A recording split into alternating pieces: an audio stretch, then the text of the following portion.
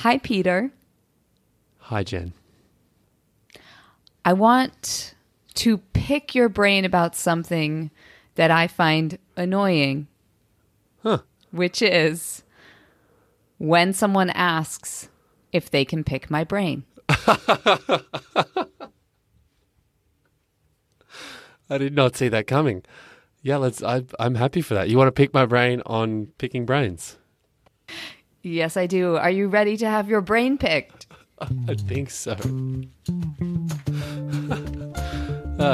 This is the long and the short of it.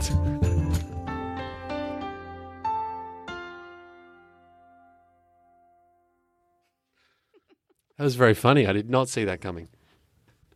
Well, I was writing a blog post last night, and what I was trying to express was how to find more clarity in an ask if what you're doing is trying to ask someone for a favor or ask someone for help. And I thought about what are the typical asks I receive, and the overwhelming majority of them contain a sentence like, "I'd love to pick your brain. Stop." And so I was thinking about, and I'd love to get your take on this, a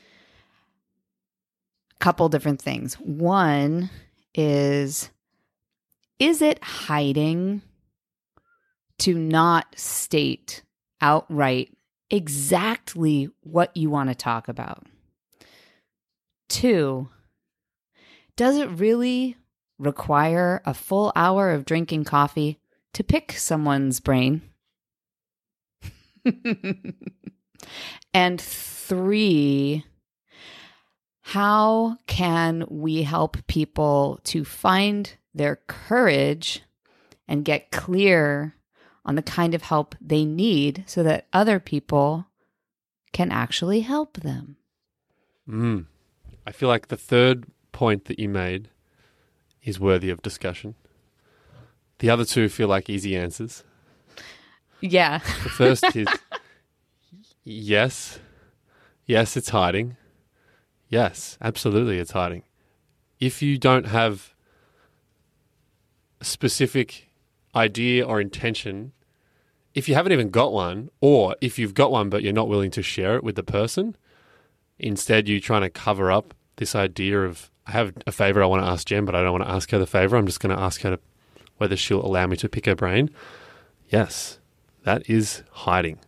And we can dig into that some more, but my first response is yes, that's hiding. Your second question about 60 minutes. Absolutely not. 60 minutes is arbitrary. It's like the default setting of human beings when we create a meeting and we go, bleep, bloop, bleep, it must be 60 minutes. That was me attempting to be a robot, not a human. But yeah, we default to 60 minutes without even thinking why. And often it's the 60 minutes, but then it's like maybe the coffee shop's 20 minutes away. And so I have to get there. And then I sit there and I have the 60-minute meeting, and 25 of the 60 minutes might be about the thing that they want to talk about or less. And then the rest of it is, how about the weather? And, like pleasantries, I guess. And then you got to walk the 15 minutes home. So I don't want to come across as like anti-catching up for people with coffee, because I love catching up for people with coffee. But in this situation, based on what you just described, I think, yes, they're hiding, and no, it doesn't require 60 minutes. And wouldn't it be nice if someone wanted to catch up with you, if they just said, "Hey, Peter, I'd love to catch up with you"? Yeah. Yes. You know what? I just haven't had a chance to catch up with what's happening in your life, and I would love to do that. Like, that would be great. I'd be like, sure. Yes. For that, I've got 60 minutes. Yeah. And likewise with, hey, Jen, I would love to pick your brain on how you think about storytelling and delivering keynotes for audiences that are corporates. Like, I don't know, that was a terrible example, but I would love to like really specifically talk to you about this one thing. And now am I in the mood to talk about that? Do I think I have something to contribute to this person based on that topic? And is it something I could just send them an email about, or refer them to, I don't know, a blog post or a podcast that I've written already that might help them? Could we do a phone call? Like, there's all these other options obviously as well. So Yeah. I'm really obsessed with the first point though you pointed out, which is that it's a form of hiding. Yeah, well, there are a couple things there. One is when you speak in generalities and or you create homework for the other person, which when you don't tell someone what the meeting is about, that could really start the other person needing to do some work on their end to try to figure out where you're coming from. When you do either of those things, I think what you have done is given yourself an excuse. So you are essentially setting yourself up for a no, and then you don't have to do the work of actually showing up and asking for what you need. So if you are general about it, can I pick your brain for 60 minutes? And someone says no, then it's really easy to go, well, that person said no to me, or I was rejected, or I guess people really don't want to help. So it's like setting yourself up for the easy way out. Yeah, it's like confirmation bias of the story that you want to tell yourself, which is, I really tried, but in this case, it just didn't quite work out. Yeah, I'm reading this book right now, which is rocking my world, which is called, the book is called Who Are You Really? The Surprising Puzzle of Personality by Brian R. Little. And this was published by TED. And it's fittingly a little book, but it packs a punch. It is so interesting. It's so amazing. Anyway, we'll probably have to do a whole separate episode on everything I've learned from this book because it's really blown my mind. But one of the questions he asks is, when you acknowledge what you're doing, like I'm reaching out to Jen to see if I can pick her brain for 60 minutes, you've got to really ask yourself, what do you think you're doing? So do you think that you are planting the foundational seeds for a long-term relationship? Do you think that you are establishing a mentor-mentee relationship? Do you think that you are building your professional network? What do you think you're actually doing when you do the things that you're doing? And just that little reframe is so powerful. So when you ask someone, for example, can I pick your brain? What do you think you're doing? I love that. It reminds me of, I was going to say, another way of asking yourself a question or thinking about this is like, what's the question behind the question? Is, sure, you've asked, can I pick your brain? But like, what are you really asking? What's the question behind that question? Because you're hiding behind that very general question. So I think that like talks to what you just described as well. And I mean, what is also very obvious in hearing all of these ideas as we talk about them is essentially we're telling and reminding listeners to be clear in what's it for. Yes. The ultimate question of, if you're going to do something, do it with intention. Ask what's it for and be clear in what that intention is. And picking someone's brain? No, ouch. It's not very clear. And yeah, also painful. Oh. And the other thing is the action, picking someone's brain, is so unspecific that as the person on the receiving end of that, I feel like I don't know what I'm getting into. But if someone, so here are some examples of things that have been very successful when someone has asked for help. So I've had people reach out and say, hey, Jen, I'm moving into a coaching role and would love to talk to you about your first year in business and how you helped people see you as a coach when they were used to seeing you a different way. So specific. I will totally sit down and talk to you about that because I know the answer to those questions. Or someone might say, hey, there's an example I used in my blog post. Hey, I'm thinking of going back to graduate school and I've narrowed it down to 3 programs and I'd love to show you what the curriculum is, and based on your knowledge of my work, which of these 3 feels like the best fit for what I need to learn? yes, I will totally sit down with you and do that. But I, on the other extreme end of the spectrum, have gotten requests like, hey, Jen, would love to sit down with you and talk about coaching. Yeah.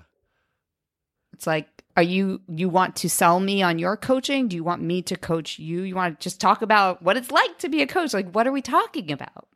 Yeah, it's funny. You just like sparked a thought or a memory where just recently I got an email from someone asking whether I would be interested in catching up to discuss how we might work together. And I was like, in what capacity? And also, who are you? What do you do? What do you know what I do? Like, just this idea of collaboration and working together was kind of the body of the email. And I was like, what? But if they had been so much more specific, like you just described, perfect examples, then I can make the decision of, yes, this is worth my time because I might be able to help you in this way, or no, it's not worth my time, but I know someone who will be able to help you. I can point you over here. Well, it's funny because it seems like people are trying not to step on toes, where it's like, well, I don't want to be too specific because I don't want this person to think I'm presumptuous. But it is far more presumptuous to be general and just presume that someone would give you an hour of their time when you haven't acknowledged any of the projects of theirs that you are aware of, where you're coming from, or what collaboration means to you. So it is so much more unlikely that someone would say yes to an hour-long conversation about collaboration as opposed to would love to talk to you about having you as a guest on my podcast, or have you considered co-writing a blog post, one from the perspective of what it's like to be in the audience of a keynote, and then also from the perspective of the keynote deliverer. I would love to collaborate on that one thing with you. Sounds like a cool blog post, by the way. Doesn't it? I think, yes, all of that. And what I would use in my head as a way to think about that is it's generous. Like, it's generous to be more specific about what your intention is. And I know that people might think that, oh, it's easier if I just say, I want to pick your brain because, like you said, I don't want to step on toes. I don't want to presume anything. I don't want to like say one thing and then they decline because they're actually more interested in talking about the other. So I'll just throw a blanket over it and that will be more generous. But I agree with you that it's more generous to be clear. And I mean, Brené Brown talks about clear is kind, right? Like, so it's so much more generous for you to the other person to be clear on what's this for? What's the question behind the question? What do you really want to talk about? And how might I be able to help you? Well, while we're talking about thought leaders, another way to look at this, yes, clear is kind, unclear is unkind. Thank you, Brené. Also, let's look at this through the start with why lens from Simon Sinek. Can we sit down for an hour so I can pick your brain? That is starting with what? If you were instead to start with why, talk about what you're about, talk about what's inspiring to you. What is it that's inspiring about the work the other person is doing? And then get to the what after you've started with the why. Yeah.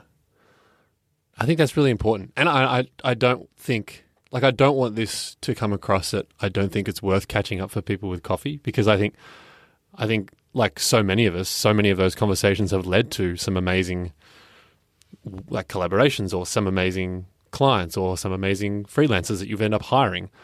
But I think most of them don't start, in fact, almost all of them haven't started with, let's just have a general conversation about I'm not really sure what. Most of them have started with some sort of intention. And whether or not you go in there and you leave having only talked about that thing, I doubt it. Like, it might be that you end up down a rabbit hole. If you have a conversation with me, we'll probably end up down 3 rabbit holes and you might end up walking away having talked about something else. So it's not like, if there's that fear that that's the only thing you're going to talk about, if you put that in the body of the email or reach out or whatever it is, I don't think that's necessarily a valid fear. Like the purpose of an email to you, Jen, to say, can I pick your brain? Really, the purpose is I'd love to get some time in Jen Walburn's calendar. And then whether I get there and we talk about something a little bit different, like that might be okay. But as long as you're obviously acting with integrity and not just completely lying, saying, I want to talk to you about this thing and I'm going to talk to you about this thing and pitch you. I think like we're human beings. It's going to be a conversation. So naturally we're going to move around. I think that's a great call out. And I'll just share that from my own personal experience. If I'm the one doing the reaching out and wanting to connect with someone, and I don't know specifically what the agenda is going to involve, but it's really not brain picking. I'm not trying to just take from the other person. I want there to be mutual giving. I'll say something like, I've been following your work. I'm really excited about what you're doing. There are some really interesting projects going on my end too. Would love to sit down with you, share what we're each working on, and see where there might be some overlap. So to me, that's the less intrusive and yet still specific way to say there's work that we both like that may lead to a collaboration, but I'm not suggesting before we sit down and meet that we might be collaborators. That feels presumptuous to me. But to sit down and say, I'd love to hear what you're working on. I'd love to share what I'm working on and see if there are any interesting overlaps. Yeah, but also in that example you described, you're almost laying out a little bit of this is what I am working on and this is what I know you're working on. Like, so you've done a bit of research and you've done a bit of homework to say, I think it's worth our time basically because I see a little pattern, but I would love to sit down and see if that pattern is real. Yes, and I think what you have just pointed to is so critical to a successful interaction, which is do your homework. Do your homework. If you are asking someone a question that could easily be found by typing it into Google, you have not done your homework, and it doesn't warrant the other person offering up the time to sit down if you're coming to the table having not lifted your own weight. So yes, do your homework. And also I think that reach outs don't have to be, I mean, I know we started this conversation talking about reach outs being about picking brains and catching up. I also think that there is so much room for a generous reach out with no ask, right? Like I've started to get into the habit of when I read a good book, I'll just reach out to the author and say, I really liked your book because of this reason. It made me think about this. So thank you for writing it. And I send them with no like expectation of a reply because they're a successful author. They're most likely incredibly busy. But what's interesting is often they reply and just say, hey, thank you so much. Like that means a lot. And I'm not asking for anything. I don't want to pick their brain necessarily. I mean, I would love to, but that's not the purpose of that reach out. The reach out was just a generous thank you. And I don't know if we do enough of that, to be honest. I agree with you. I am very big on, well, what you call good finding. When you find something that's good, tell the person who made it that you're aware of it and that it mattered to you without any need for a reply. Like when you click send, that's it. You've crossed the finish line. You don't need to worry about it anymore. But you're right. Sometimes the icing on the cake is that someone will reach back out. I've actually already started working on my reach out to Brian Little because this book is blowing my mind. And I, of course, want to say thank you for blowing my mind without asking for anything. I don't need to sit down with him for an hour to talk about the things in the book that he wrote that he already knows that I want to reiterate. I just want to say thank you for the work that you do and the impact that it's having. I like it. So we started with brain pickings and we sort of finished with brain explosions. And of course, if anyone's out there and feels like reaching out, please do. Hello at thelongandtheshortpodcast.com. We love hearing from each and every one of you. And that is the long and the short of it.